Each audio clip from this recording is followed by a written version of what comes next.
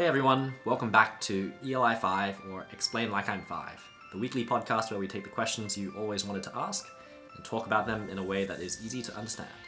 We are your hosts. I'm Tim. And I'm Kevin. And this week we are talking about metabolism. What makes your metabolism go faster or makes it slow down? How big a factor is metabolism in losing weight? But maybe where we should start is, what is metabolism, Kevin? Yeah, metabolism is just a fancy word for the balance between the amount of food you eat and the amount of energy you use for that food. So let's use a car analogy here.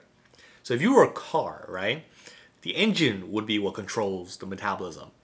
When you're driving, as you hit the gas pedal, you turn more gasoline into the energy that moves the car forward. In return, the car then loses gasoline and needs to be refilled. Just like when you exercise all day, you need to eat to replenish your energy. Okay. So like a car, you can use up this energy at different rates. Different cars have different MPGs, miles per gallon. Sometimes it's out of control. Certain changes in your body at different times of the day will make you use more or less energy than you normally would. For example, waking up into a cold house will force your body to start shivering, therefore converting some energy into heat. Got it. I hadn't heard that car analogy before. It's a nice way to explain it like I'm 5. But sometimes, however, the rate at which you use energy is in your control. So you could change the amount of energy you use through exercise and drugs, for example. Exercise such as running or weightlifting will use the energy in two different ways here. First, you'll use energy to move fast or to lift heavy objects. And second, you'll use that energy long after you stop exercising to actually build larger and more efficient organs, such as your muscles and your blood vessels, right? And also drugs such as testosterone can actually trick your body into using more of that energy to grow your organs, but also improper use of these may damage your health. So on the other hand, certain drugs such as those prevent seizures will trick your body into using less energy and may cause unintended weight gain. I see. So can you actually change the average metabolic rate then of your body? Well, you can't really change your normal metabolic rate day to day, kind of thinking your metabolic rate averaged over a very long period of time. But you can take control of it by controlling how much you eat, what you eat, how much you exercise, essentially your daily habits, right? Because your normal metabolic rate is unchangeable, it may be slightly more or less difficult for you to lose weight, but it's always possible. So over a lifetime, you usually lose muscle mass, and therefore your resting metabolism diminishes. Exercise can increase the speed of your metabolism by granting you more muscle mass, but this will make your body also require more food and oxygen and make you lose more weight. I see. So how is it actually measured? Good question. So there's a temptation today to talk about metabolism as like how many cheeseburgers you eat or how many cheeseburgers your friend can eat without getting fat or something like that.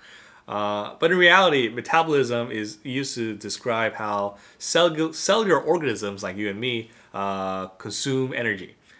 In the simplest case, a metabolism can be described by how much oxygen your cells need, right? So using that, like scientists could hook you up to a breathing machine that measures how much oxygen your body needs when you're resting. And the more oxygen you use up in that test, technically that means the faster your metabolism is. But, essentially, if you use a lot of energy when you're just lounging around the couch, it's going to take a lot more cheeseburgers to make you fat than it would for your friend. So let's talk about how big that range is in terms of calories or whatnot. I think we touched on this in one of our very early episodes on caffeine a little while back. Yeah. So, variations in human metabolisms are actually pretty limited. Normally, there's only about like 100 and 150 calorie fluctuation in resting metabolic rate. People having fast or slow metabolisms is largely a myth, and weight gain or loss is mostly just to do with calories consumed versus calories burned. Yeah. So when people say I have a fast metabolism, I can eat whatever I want, they're overestimating just how much they're actually eating? Most likely, yes. So, final question.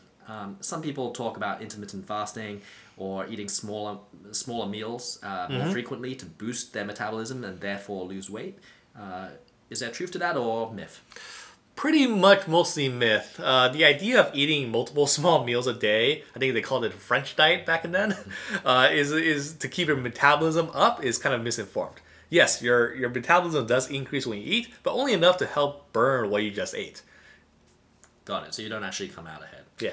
Useful to know. And that's it for this week's ELI 5. If you like what you heard, please give us a review. And if you want to get in touch, you can find us on Facebook at ELI5 The Podcast, or send us an email at eli5thepodcast@gmail.com. We love hearing from you and hearing your suggestions and feedback. Until next time, see you.